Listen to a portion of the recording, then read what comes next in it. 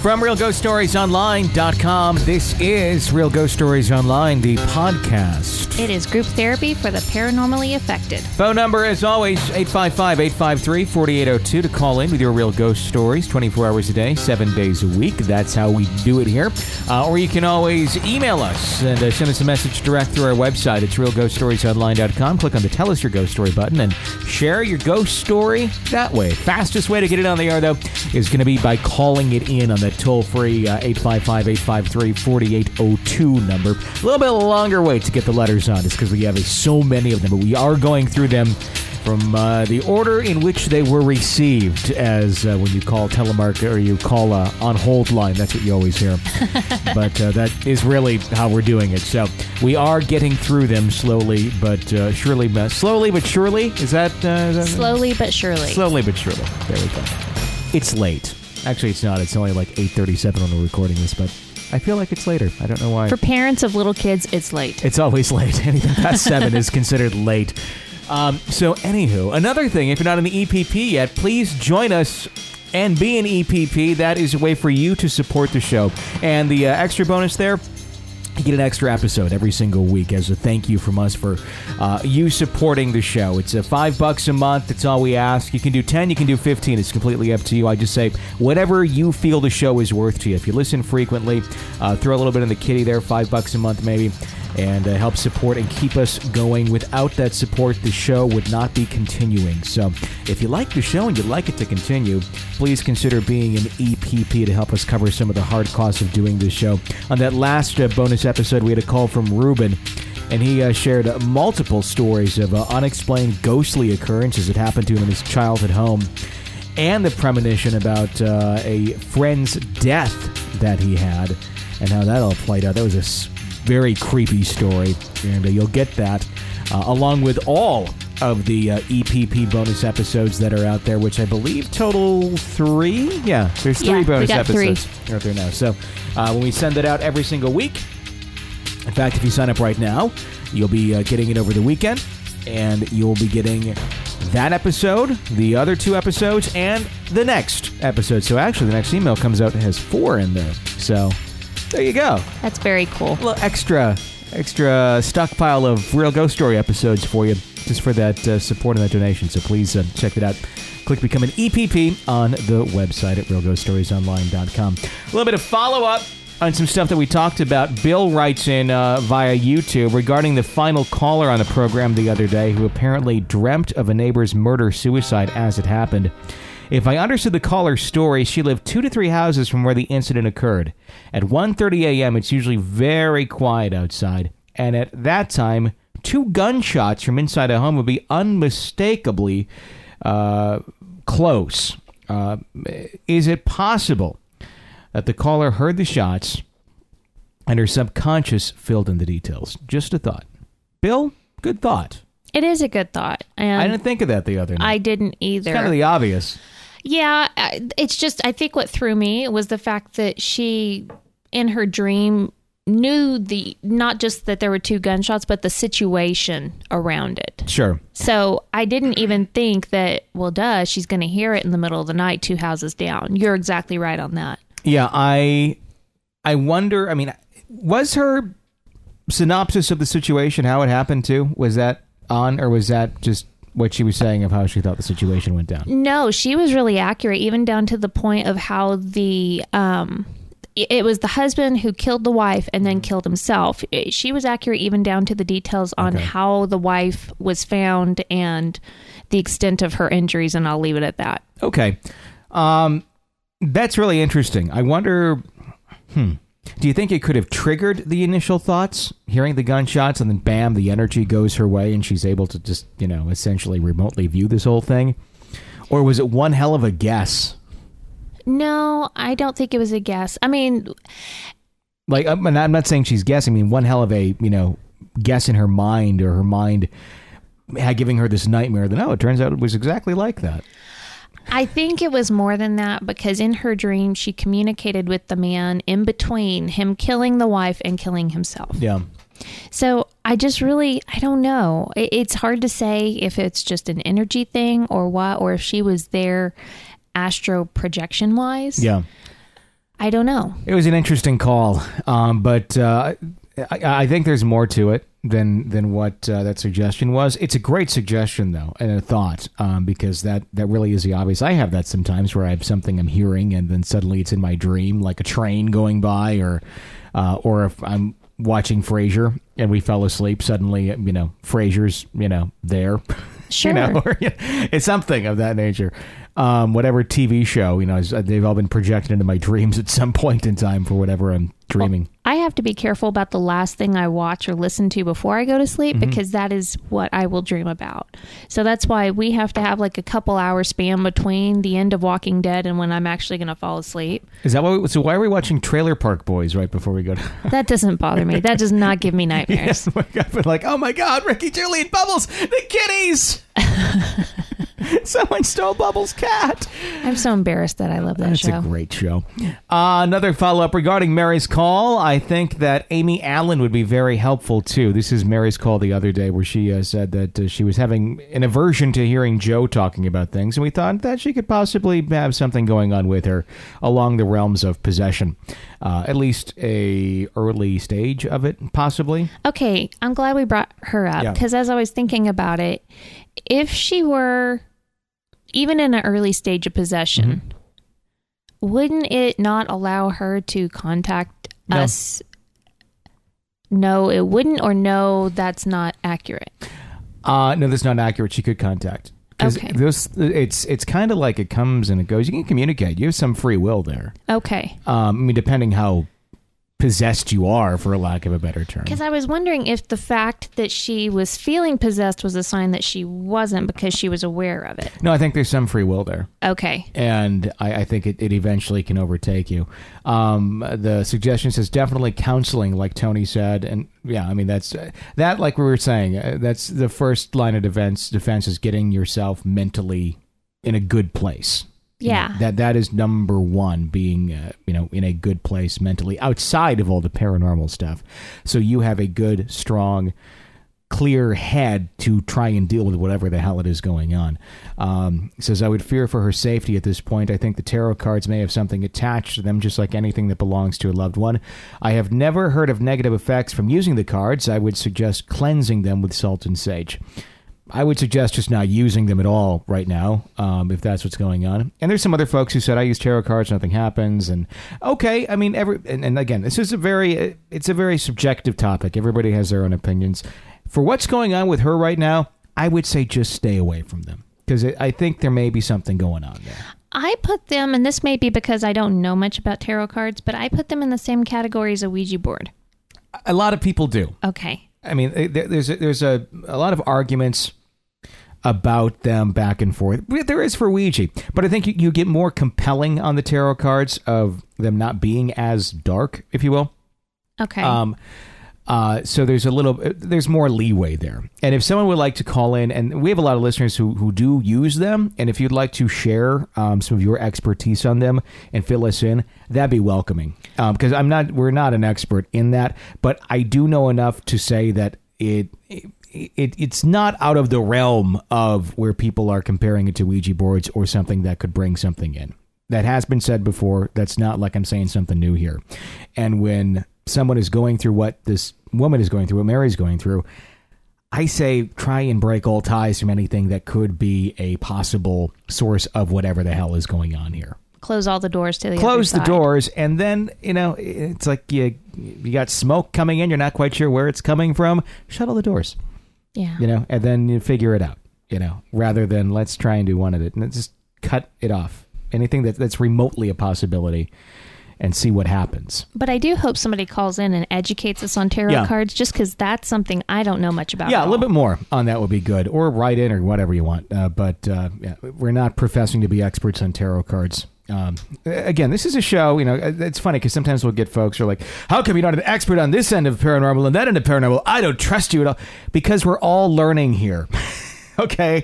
We have a good educated background on a lot of things, but there's certain areas that I don't know a lot about. There's certain areas that Jenny doesn't know a lot about. There's certain areas that pretty much everybody that calls into the show doesn't know about. And that's what kind of makes us cool, is the fact that everybody can share their expertise and we can get a better understanding of all these different areas and then use that knowledge for good. But I do have to say, this is almost like a college course in itself. As much time and effort as we devote to this every single day, we're learning so much information so quickly. Yeah, and you can always learn more on stuff you already know about, too. Sure. That's half of this. I mean, you go into it thinking you're very well read on something, and you can very well be very well read on something, but you can always be more. Yeah. On any topic, and that's really what this show is all about. So I'm more than willing to say tarot cards are on my low level of knowledge. On the higher level, there's other things that I have a lot more knowledge on. There you go. So fill us in and we'll all learn more together, and then we'll hold hands and have a fresca. And have a fresca? I thought you were going to say and sing Kumbaya. No, fresca. I like fresca. Okay. But the peach one. I'd rather have a Fanta. I like orange. Fanta's good. Yeah. I miss the McDonald's orange drink. Yeah. Now they have that high C stuff in there. Mm-hmm. Not the orange drink of the 80s. The one that they would bring to events when they would give out cheeseburgers for everyone, and then a big old yellow cooler of orange drink, because I think it was the cheapest thing they could give an event when McDonald's was donating food. Okay. Do you remember orange drink at all? Not so much. Oh, it was a staple of my childhood. Loved it. Okay. Orange drink. Anyhow, moving on. 855-853-4802. We just named the episode of the show Orange Drink. There we just go. Put a big picture of the McDonald's orange drink cooler up there. What the hell is this about? Orange drink. 855-853-4802 is the phone number to call in to Real Ghost Stories Online with your real ghost story. Let's go to a caller at 855-853-4802. Hello. Hi, Tony. Hi, Jenny. This is Jim from Walnut Creek here in California. Called a couple of times. Love your show. I want to tell you about some experiences I had in the first house that I lived in when I was a kid in Dallas, Texas. The street was named Klondike Road. And, it was a fairly normal little house, kind of close to the corner. And, there's some strange things that happened there. Once again, I had a ghost cat in that situation. We used to have a cat who was killed by the neighbor's dogs, and the cat didn't know it, and it would hop up on the bed. You could feel it walking around. You could feel it laying down next to you, and there was no cat. But that was, fairly benign. The other things that happened in this house, I remember laying in bed, being woken from sleep by the feeling of somebody sitting on the foot of my bed. And not only could I feel them sitting at the foot of the bed, it sounded like they were reading a newspaper, this sound of a paper being turned slowly as some heavy presence was sitting on the bed reading a newspaper. And when one would peek out from under the blankets, one would invariably hide under. There was nothing there. But the truly scary thing about this house, and this happened once, and I was pretty young at the time, and I was always on the fence to whether or not it was a dream. But my mother later verified it. We talked about it a few times since. It was only she and I at home, and I noticed that there was a man in the bathtub behind the curtains, and you couldn't see through them. They were old style, vinyl hanging curtains with a pattern, but you could see the shadow. It looked like a man in a trench coat with a hat behind the curtain. And so I got my mom, and she came in, and she grabbed a broom, and I give her kudos for bravery. She pushed the curtain aside with the broomstick, and there was nothing there, even though the shadow there was as plain as day. And I just want to make a couple of quick comments on a Ouija board. A Ouija board, going on a Ouija board, it's kind of like your house is a computer, and you're going online without any virus protection. So that's a pretty good way of looking at that. And as for the caller I just listened to, he was just talking about the shadows that he saw that were like blacker than black. And I think a good description for that would be not so much as blacker than black, so much as the complete absence of light. Anyway, I love your show. Keep up the good work, and I really love the way you guys bounce off of each other. So take care. Be well. Bye. So did the mom see the shadow too? Is that? I think so. Okay. Wow. Yeah, the idea of ghosts near the shower, that's always like the most last place you want to see a ghost. or say anything. Even like people in general, even people you care about. That's the last time you like want like an unexpected visitor just to show up. I couldn't, and thankfully I haven't been in this situation, and hopefully I won't be, but having to maintain my composure while trying to disprove to my child that there's a ghost, even though knowing full well there probably is. Yeah. I think a great product, because I'm always thinking of interesting new products to market. This would be a fun one, and it probably exists. A shower curtain that looks like there's a shadow behind it. It'd be a great Halloween one to put up. You know, you hang it, and it looks, just like it looks like a normal, but you fade part of it so it looks in like the shape of a body. Like a shadow person shower curtain? Yeah, like right behind the shadow, so it looks like there's somebody in there. I would hate that. And you could probably even, I don't know if you could, how you can, or there's those photos that kind of move with you a little bit. You could have it so it kind of moves a little. Like those Halloween things? Yes. Where in one angle it looks like an old photo, and the other it's the zombie version. Exactly. And this one, the shadow person just kind of moves with the shower curtain. Yuck. I just invented a great new Halloween product. If you call now, you'll also get Ghost in a Jar and Demon Away absolutely free. One of these days, a new listener is going to think we are pushing those two items. None of them exist. No. Although they actually do, but we don't sell them because somebody else already is. You mention it, and then within 2 weeks, it was like, oh, look, that product already exists that you've been talking about. I still hold out hope one of these days you'll have an idea that is original. Well, to me, they are original because I'm not like going and stealing them. I'm just coming up with them and like, oh. Okay, my favorite original idea of yours that was not original was that somebody should use "It's the Most Wonderful Time of the Year" as the theme for a commercial regarding back to school stuff. Oh yeah, like Staples did it like 10 years ago. Oh yeah.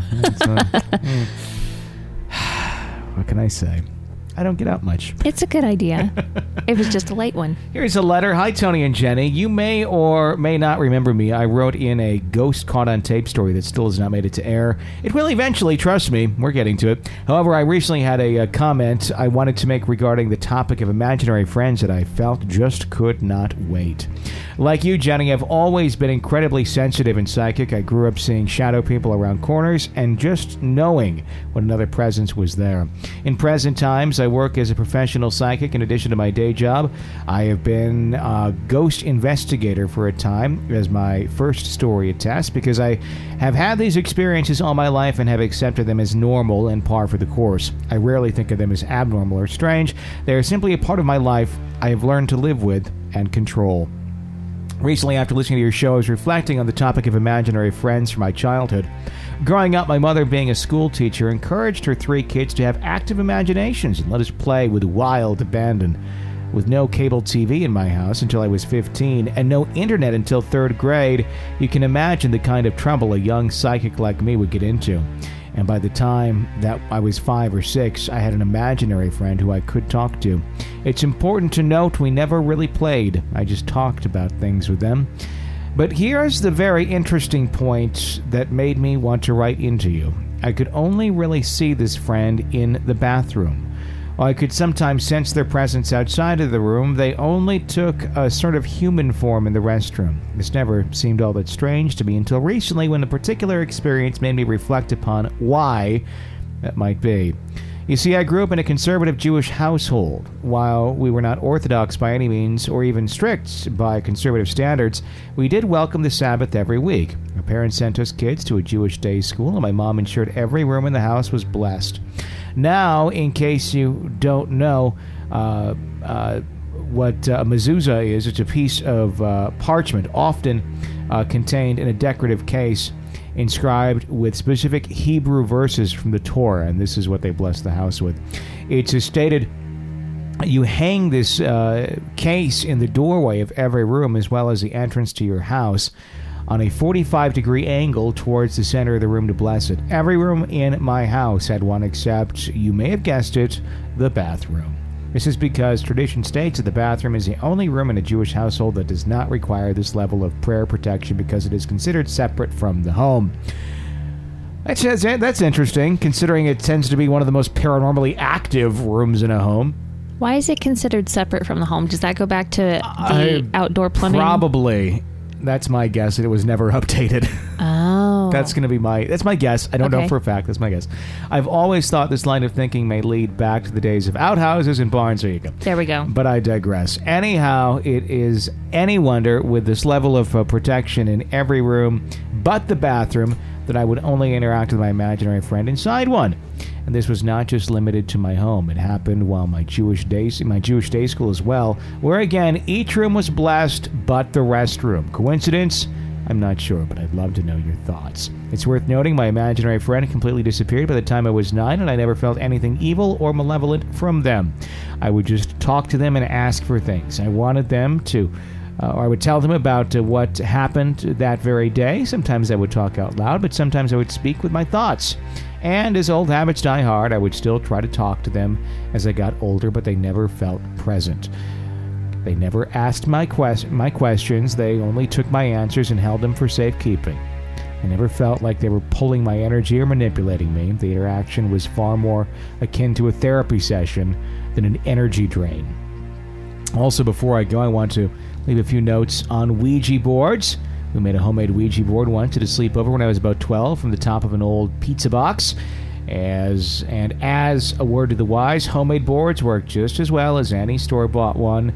We made contact with a trickster entity who claimed to be King Tut. When we called him out on his lie, he said he was a little boy playing a trick. After that confession, I got really sick and had to spend most of the night in the bathroom, and eventually my mom came to pick me up. 2, if you're interested in learning more about the science side of the boards and how the interaction with them is explained in scientific terms by scientists, you should check out the Stuff You Should Know podcast. Last October, they did an episode all about Ouija boards and how they work. You can download it for free on iTunes.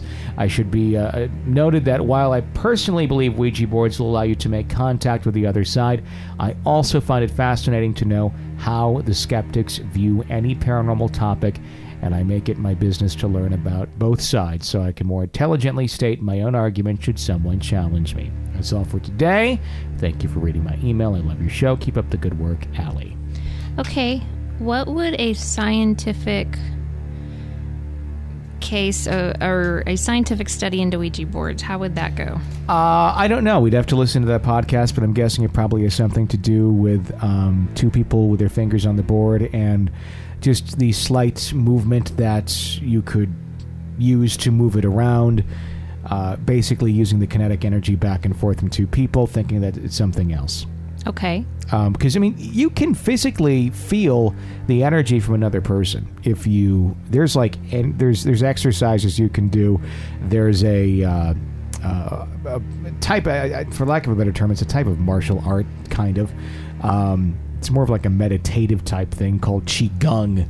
And there's actually exercises you can do where you're sticking your hands out and you can actually physically feel, without touching the other person, like... It almost feels like electricity kind of going back and forth between you. It's really interesting. Anyhow, it's a very focused exercise. Same sort of thing with a Ouija board. So there's plenty of times where that thing's not moving, and there's not anything going on there. And so I get the science behind it, where some people think it's moving, and it's really just these people moving it around subconsciously. And there's times where it's damn well moving around, and it's neither of them moving it around. Okay. It's a matter of how do you scientifically prove which is which. Okay. But it'd be an interesting episode. It would be. I was just curious what, if anything, they could measure. I don't know. I would love to listen to that. Okay. I'll check it out. I believe it's like in the same category as our show is, and the natural sciences section on iTunes. We're usually like very close to it in the top 10 when everybody just kind of flips around throughout the week. So, if you're on iTunes, check that out. I'd be interested to hear what that is. 855-853-4802 is the phone number to call in with your real ghost story. We would love to hear it here at Real Ghost Stories Online. Let's go to another caller. Hi. Hi, Tony and Jenny. This is Ines from France. I'm French, so that's why my name might sound a little bit weird to you guys. And I just wanted to share my story of what happened to me this summer. I was on a student exchange for 2 months this summer in Canada, Quebec, and I was living with roommates. One of my roommates, Sonia's dad, was actually very sick and was going to die very soon. So she left the apartment and spent the last couple of weeks of his life with him while I was back at the apartment. And I had no idea when he would pass away. And I had no news, not very much news from her. I didn't hear from her before he passed away. And one day I was talking about it to one of my friends, and I was telling her I don't know what to do. I don't know how I'm going to act when he's going to pass away, because I've never had to help someone who was grieving. And, my roommate was a very dear friend of mine, so I really, really wanted to be here for her. So we were just talking about how we didn't know when it was going to happen and how sad it was. And that night, excuse me, I'm very sick at the moment. That night I had a strange dream. I was dreaming that my own father had passed away, and, the dream seemed so real, like so vivid and so true. In the dream I was crying and I was just not doing well. And I would say things like, my daddy left. My daddy's not here anymore. And it was heartbreaking. I was actually sleeping in my dream, in my sleep. I woke up crying. I woke up feeling like it was real. It was just such a vivid dream. My heart was broken when I woke up.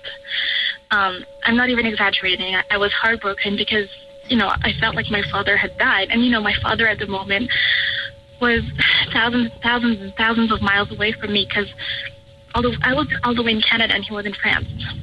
So I woke up, I was in a really bad mood, really depressed and sad. And I woke up and, just got on with my day. The first thing I did in the morning, actually, before even getting out of bed, was text one of my friends back in France and tell him everything that happened. Because, I was so traumatized by this dream. And so I got on with my day, went to work, because I had a summer job there. And at about 5 p.m., I get a text from one of my other roommates telling me that Sonia's father had passed away that night and that we were going to go visit her. And at the moment, right on the spot of the moment, I didn't think about the dream that I had. Honestly, the only thing that came in my mind right at the moment was, oh my God, I need to go see her. I need to hold her in my arms. So we went there, and when I saw her face, it really just kind of hit me like a ton of bricks that I had had that dream when her father was dying.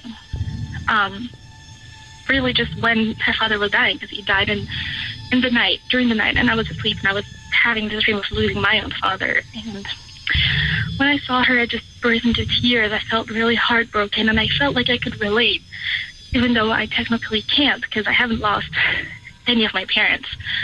I really, really felt like I had lived the same thing as her, and I don't know, I felt this strong connection.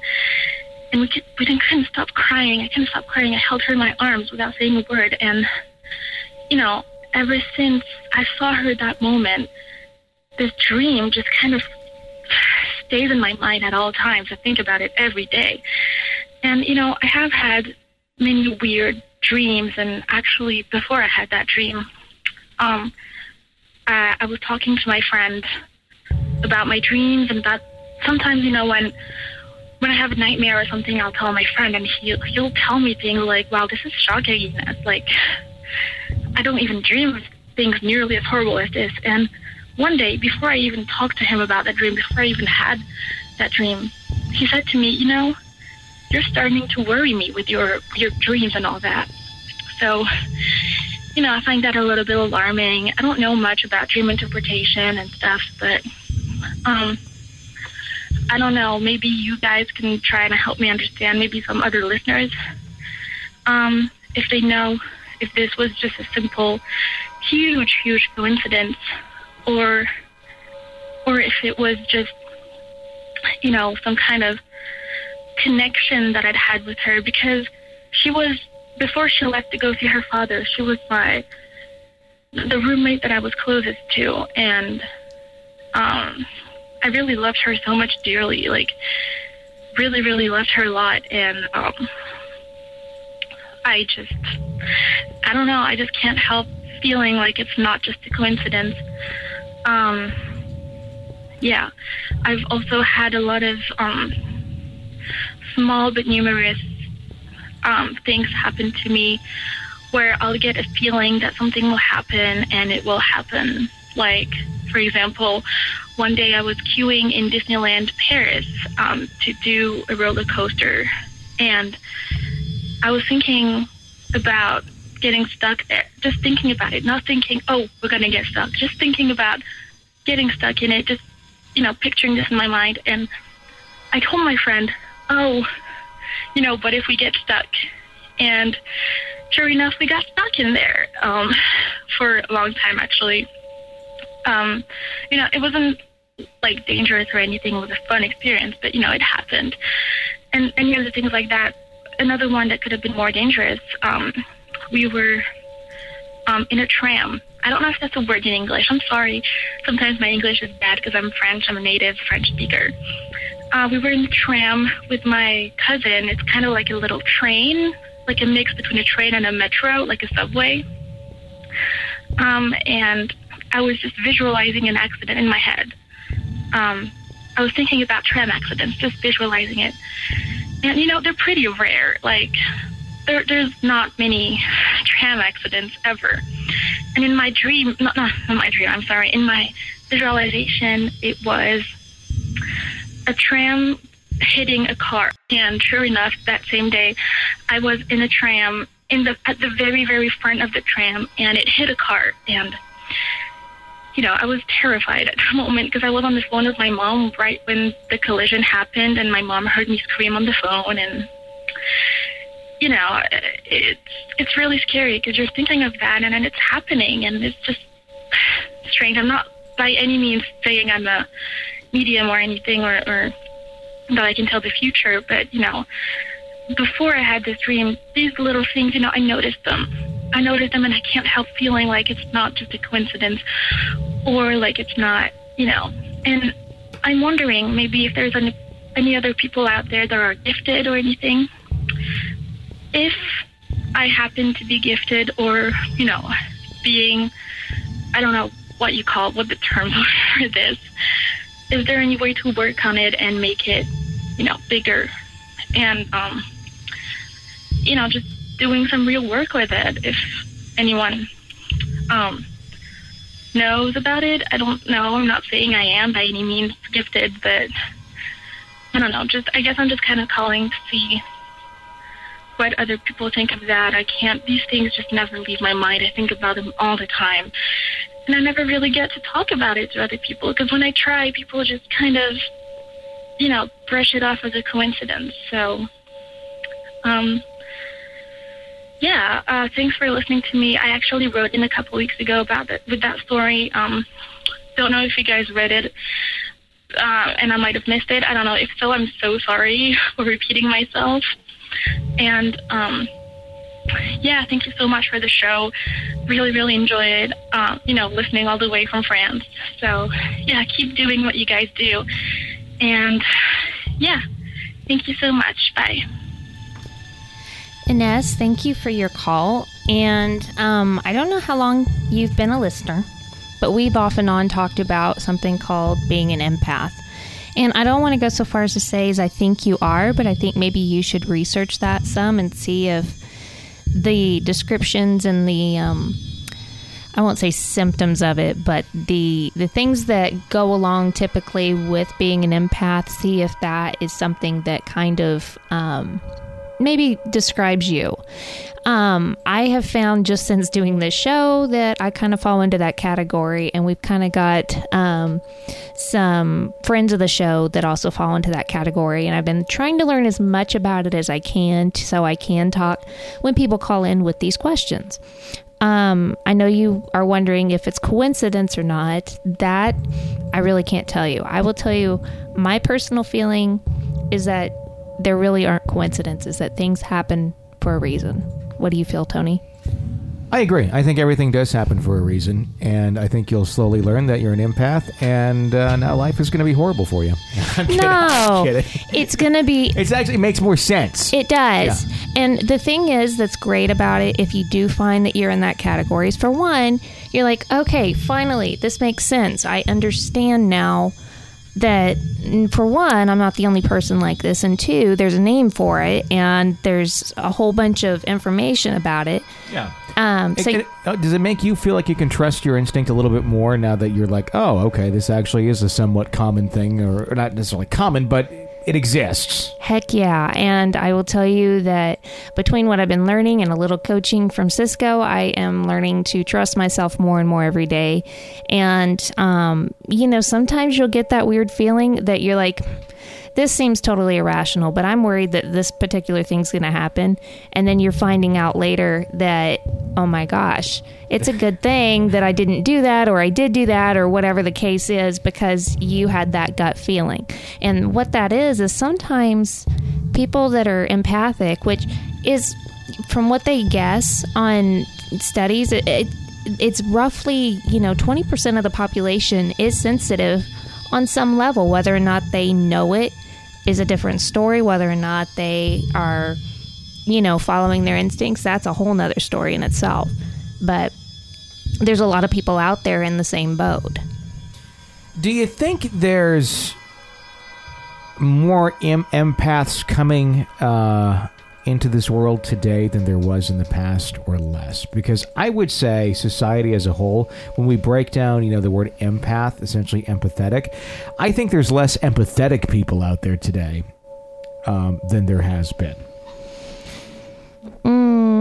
Okay, And I think you have to, have a general sense of empathy for people to be an empath. Wouldn't you agree?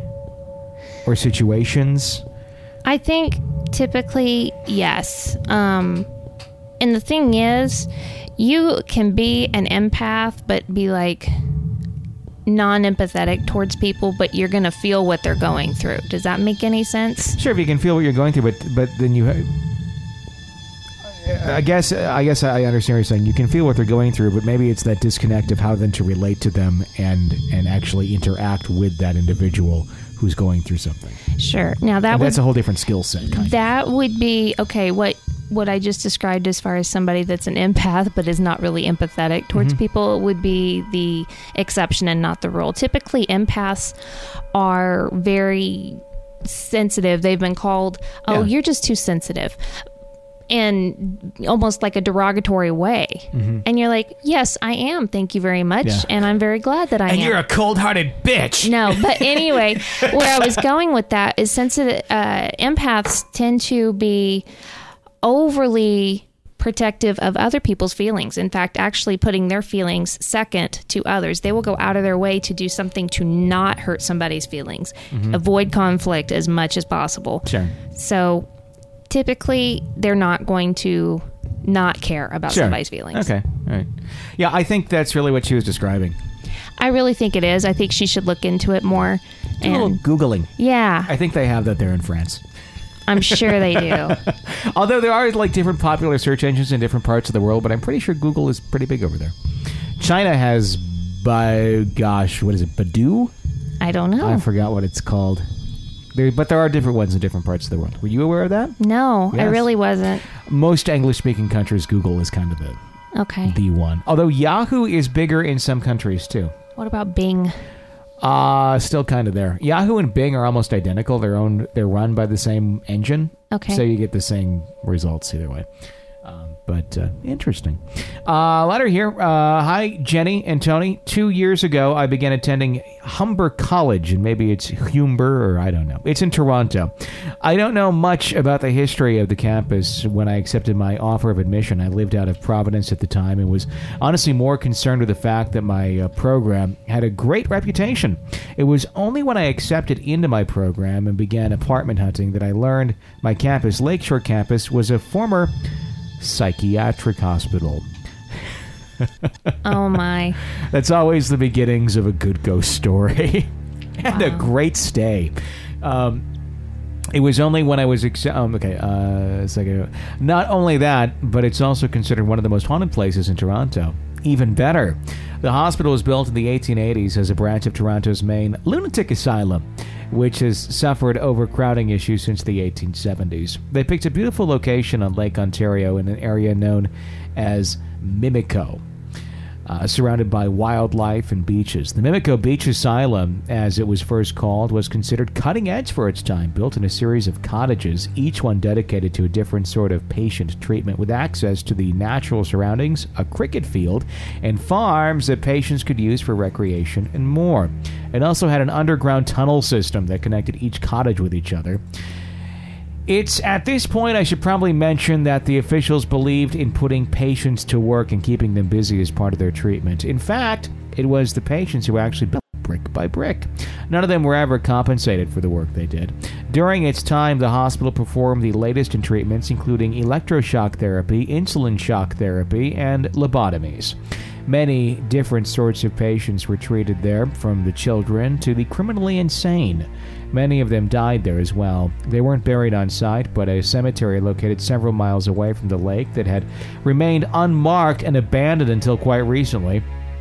Toward the 1970s, the community began petitioning the hospital's closure, citing concern over the treatment of the patients and the substandard facilities. In fact, there are reports of patients going missing, escaping to the lake to commit suicide, and dying of unexplained death. It was closed in 1979, and Humber College purchased the facilities in the 2000s, at which point all but one of the buildings were completely renovated for use as classrooms and computer labs. During my own research, I read several stories about people feeling uneasy in the buildings. One story was told by several people was that the nurse that supposedly haunts the tunnel system. And I was very fascinated by all of this, but kept in mind that it's probably not uncommon for people's imaginations to run wild, especially when you throw in a Victorian psychiatric hospital in the mix. That having been said, I firmly believe that there may be something to the stories, especially after some of the experiences I've had and have heard about. My first experience happened in my first term of my first year. It was around 9 p.m. and I needed to do some late-night printing, so I wandered over to campus. I live across the street at the time and towards the cottages. I wandered in the back door stairwell entrance of one of the buildings. Upon entering the stairwell, I was greeted with an unfamiliar, overpoweringly sweet smell. I was completely taken aback. Part of me wondered, could this be a ghost? But dismissed that thought, as the building I was in, the F building, wasn't haunted as far as I knew. So I shrugged my shoulders and went about my business. Around Halloween, our campus hosts a ghost tour. I was working on campus at the time of one such tour and watched as they walked by, heading towards the tunnels. 2 security guards were with me at the time, and we started talking about the ghostly experiences people had on campus. They mentioned the nurse that haunts the tunnel and the mysterious female ghosts that people have experienced in the F building. My ears immediately perked up, and I asked them to elaborate. Apparently, she only makes herself known by her strong perfume. I relayed my experience to them, describing the smell I encountered. That was her, they told me, saying not to be afraid, because she was a friendly spirit who watches over students, when they're alone. My second experience happened this past term. It was early morning and I was making my way to class in the F building. On my way, I snuck into these smaller cottages to use the washroom.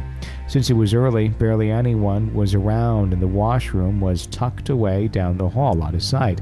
I pulled open the creaky door, which I heard close with a thud behind me, and went about my business. There was only one other stall in the room with me. All was silent until I heard the distinct sound of footfalls in the room, heading in my direction. 3 steps, then silence. A moment. I was frozen, listening. Who could have gone in? I didn't even hear the door open. Then the toilet in the stall next to me flushed. I jolted my head down to look into the stall next to me, and there was no one there. I got my things together and quickly left, looking down every hall and corner. Nothing. I went to class, not knowing what to think. My final experience happened towards the end of this term. It was lunchtime, and I was sitting in a classroom with 2 of my classmates. We were having a random discussion about something class-related, when all of a sudden we heard the voice come over the emergency call box in the hallway. Hello? Hello? It was the voice of a security guard. We listened in as she asked if someone needed assistance and waited for an answer. Eventually giving up, when there was no reply, we stared at each other, and I jolted up to see what was going on. There was no one in the hallway. Someone or something would have had to have pressed the button in order to reach the security guards. There are many other stories that I've been told by staff and students, some far more elaborate and unnerving than mine, but I wanted to share my own for now. If you're interested in hearing any more stories, I'd be glad to share. Thank you for putting together this podcast. I love listening, and you guys are fantastic and do a great job. P.S. You're welcome for using periods. Thank you. Stephanie. Thank you, Stephanie. I always appreciate it when you know the back history on the place that is haunted, or that you've done the research. That's great. I just appreciate periods. Yep. It makes reading it so much more pleasant and enjoyable and readable. That's an awesome story, and I would love to hear more stories, even if they're not your own, from classmates or faculty there. Please do write in. It sounds like quite a place. Yeah. And it goes back to a bathroom again. It does. Kind of an underlying theme on this show. In fact, this episode, it's been officially named Haunted Bathrooms. There you go. And I've created a nice little graphic when we were listening to a caller before of a toilet with our logo in the middle. Oh, that's so nice. See, there it is. It's nice and pretty. There we go. That's great. That's great. So, but I mean, it's interesting because it seems to be the room more than any other room from all the calls and all the stories we get where paranormal activity is taking place or entities are coming in or out of. And see, before I would have imagined it's just because that's probably the room you're the most vulnerable in. I think it's the water. I think it's the energy that essentially conducts. I agree with that now that I've done enough of the shows to know that and to have learned that. But before I thought, well, maybe it's just because you're the most vulnerable and they just like messing with you with your pants down. Which kind of, I mean, and honestly, that could be part of it too, depending on what type of entity we're talking about. Sure. You know, if it's something dark, sure. If it's something like a family member that's still roaming the halls, I would like to think they probably would still give you their privacy, your own privacy. I don't know. It depends on if the family members gave you privacy when they were alive. That's true. There's some people who really, I mean, it's one thing to have kids. Yeah. Kids who are like, I'm going to go talk to you in your bathroom. It's a whole other thing when they're, an adult and the kids are still like totally cool with keeping the door open and going to the bathroom and having a conversation. Yeah. I can say my house was never like that. We shut the door. We went to the bathroom. The only times the doors was open was when you're a little kid and learning how to use the potty. After that, after you got it down, I think, you stay out of the bathroom when the other person's going to the bathroom. Ooh, did I ever share the story of my great-grandmother's house, the bathroom story, when my mom and my grandmother went to clean out the house? No, I don't think you have, but I want to finish my story. I'm sorry. Quickly, about the bathroom things. Okay. I just wanted to say, it's a little weird when you're an adult and the parents are still having the conversations with the kids. And I was an adult, and I dated a girl in Michigan who parents are probably, they seemed a bit older the age she was. They were just older parents, but they were probably 60s or so. And she was, I think she had about 30 at the time when we were dating. And she was an older woman for me. You were getting a cougar is what you were doing. That really was, because I was like mid-20s. My goodness. Yeah. But it was really weird. Like, go to my parents' house for dinner? Sure, why not? And it was weird, too, because I was there, and we'd only gone on, I don't know, 3, 4, 5 dates or so. And then she's down the hall using the bathroom, but, like, the hall's, like, bathroom's at the end of the hall, and far enough where, you know, it's not, like, right there, but still, close the damn door. Using the bathroom, having the conversation with her parents, continuing on. I'm still there. It's just like, oh, well, we're all comfortable with each other. Not that comfortable. Wow. And then, like, later in the evening, like, I forgot it was like the mom or the dad did the same sort of thing. And luckily I wasn't, like, in view shot of the bathroom. Oh, my gosh. I was at another part of the room, so I couldn't, like, see down the hall. But I knew you could tell by the conversation that was carrying on that the door was not shut. I'm just like, my God, these people don't shut their bathrooms doors. Like, what the hell? Oh. Yeah. Wow. That's a little too weird. It didn't last much longer. But, yeah, that was a little bit much. But because I asked about it later, I'm like, what's with the bathroom thing, you know? And they're like, oh, it's what we've always done. It's comfortable. It's not comfortable. It's like, it's very uncomfortable and kind of rude and not nice. I don't know. Continue with your story. I just wanted to get that in there because that was creepy.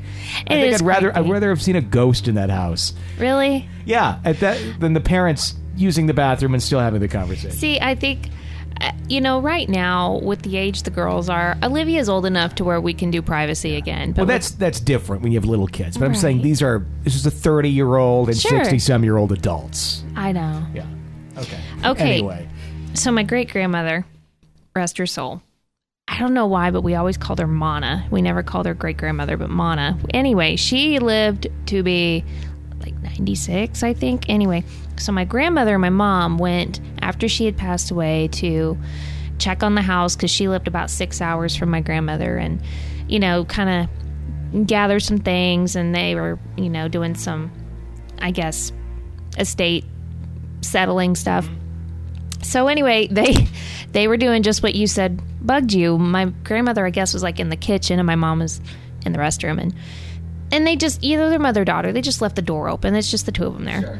And the door has always been a little difficult to open and close to that bathroom. It always kind of drug on the carpet and you really had to push it. And I guess that was part of the reason they just left it open.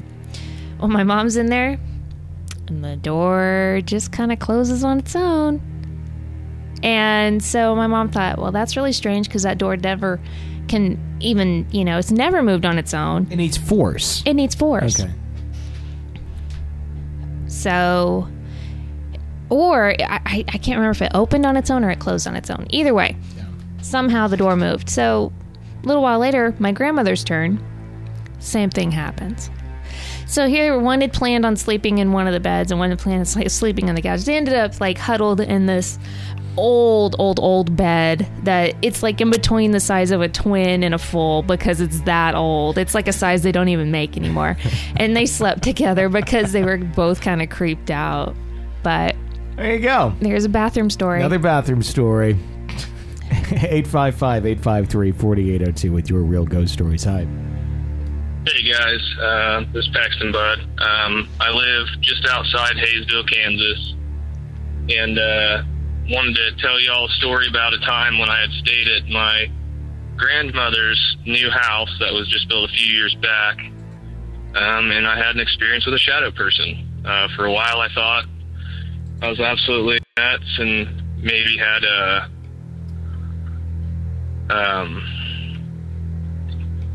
maybe just a big burst of DMT while I was sleeping or something, like that chemical that releases in your brain when you're asleep. Maybe it was just a waking dream, but I knew after having several dreams, probably for at least a month or so afterwards, that experience had to have been real because I was just having these really awful night terrors. Anyway, I'll jump into the story.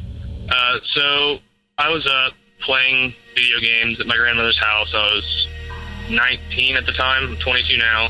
This is a few years ago. The house was brand new, never had anything haunted on it or anything like that, not that I was aware of. But we do live out in the country, all of us. My grandparents, I do, and my parents do. And so I was there watching their house while they're gone. And it's 1 or 2 in the morning. I get tired of playing video games. I go to go sleep on their bed because they're out of town. And, like, well, whatever. There's a bed in that bedroom, so that's what I'm going to sleep on. Well, their dog is a pit bull, and he followed me into the bedroom because he usually sleeps on their bed with them. So I was like, okay, whatever. Not going to break routine. I fall asleep pretty quickly because at that point in time I was really tired because it was late. And I just remember waking up probably about 3 or 4 a.m. Couldn't have been an hour or so after I'd fallen asleep. And the pit bull, Charlie, was on my grandparents' bed, sitting straight up and down with his hackles up on his back, facing the door and growling and showing all of his teeth. And the room felt kind of cold, which was weird because it was the summer, and it was hot in the house, so the room shouldn't have been that cold, but it felt more like a 60-degree springtime cold, like just too cold to be normal for summer, where we're getting 90s and higher. And I was almost sleeping on my stomach, and I rolled over, and just the hairs on the back of my neck stood up, and I rolled over and looked. And as you walk into their bedroom, their bathroom would be on your right side. So when I'm looking at the bedroom front door, the bathroom is on the left of the door. And standing halfway in and halfway out of that doorway to the bathroom, I could see this black mist, like this just really heavy, dense-looking black smoke. And I just knew something wasn't right. I mean, the hair was standing up on the back of my neck. I was getting goosebumps. And I don't usually get scared about anything. I mean, I'm usually a pretty skeptical person. I can, tell when something's BS. And this wasn't it. It's just so surreal. And I remember, like, that moment in time felt like hours, but I know it was only seconds. And it looked, I would assume that it was looking at me. I could feel that it was aware of my presence, and it knew that I was aware of it. And when I sat there in the bed, I sat straight up, and I felt like I couldn't get up. I wanted to get up. I wanted to yell. I felt like I couldn't talk or anything. And I was just frozen in fear, like just sitting there on that bed, and the dog was growling. And he kind of got up off of sitting down, but more standing up on the bed. He started standing up and just started growling really loud and started barking. And as soon as he started barking and kind of stood up on the bed, whatever that black mist was just kind of dissipated down towards the ground, spread out in a really big pool of like black smoke, and then kind of looked like the bathroom was a ventilation duct or something sucking all the smoke into it. Like it kind of just like lurched back into the bathroom. And after that, I slept with the lights on. And yeah, like I said, mind you, I'm not usually scared of anything, and I'm a pretty big skeptic of a lot of paranormal stories, but that experience alone and how it affected me after for about a month, where I wasn't sleeping very good because of night terrors, was enough to prove to me that was legit. Anyway, love your guys' show. You're doing a great job. Keeps me entertained at work. And represent Wichita, Kansas. All right, see ya. Is that our first real local caller?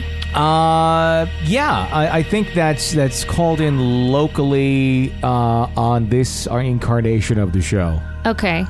Because originally, when I launched the show 100 some episodes ago, which we realized the other day that our Joe the Demonologist episode was actually our 100th episode. Yeah. We just keep going and don't really count.